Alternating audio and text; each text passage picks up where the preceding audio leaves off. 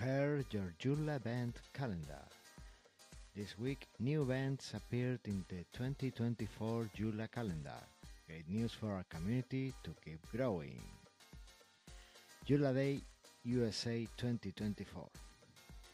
JoomlaDay USA 2024 will take place on April the 11th and 13th, 2024 in Nashville, Tennessee. This year's event will once again be a hybrid in-person plus virtual event. In addition, the call for speakers is now open and you can submit your session proposals for the event. Also, please check with organizers for stipends and financial help. JoomlaCamp 2024. The JoomlaCamp Unconference 2024 will be held in the German city of Essen on the 1st and 2nd of March 2024.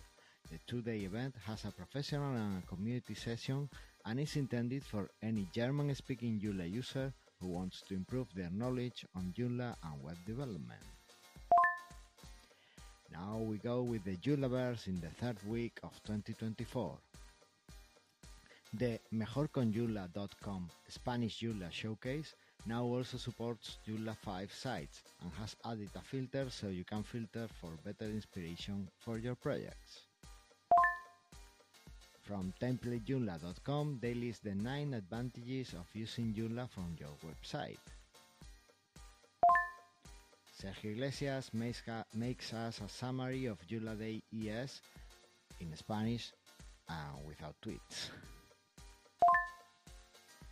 RS Joomla announces on its blog that all RS Joomla extensions are compatible with Joomla 5, of course with the compatibility plugin activated.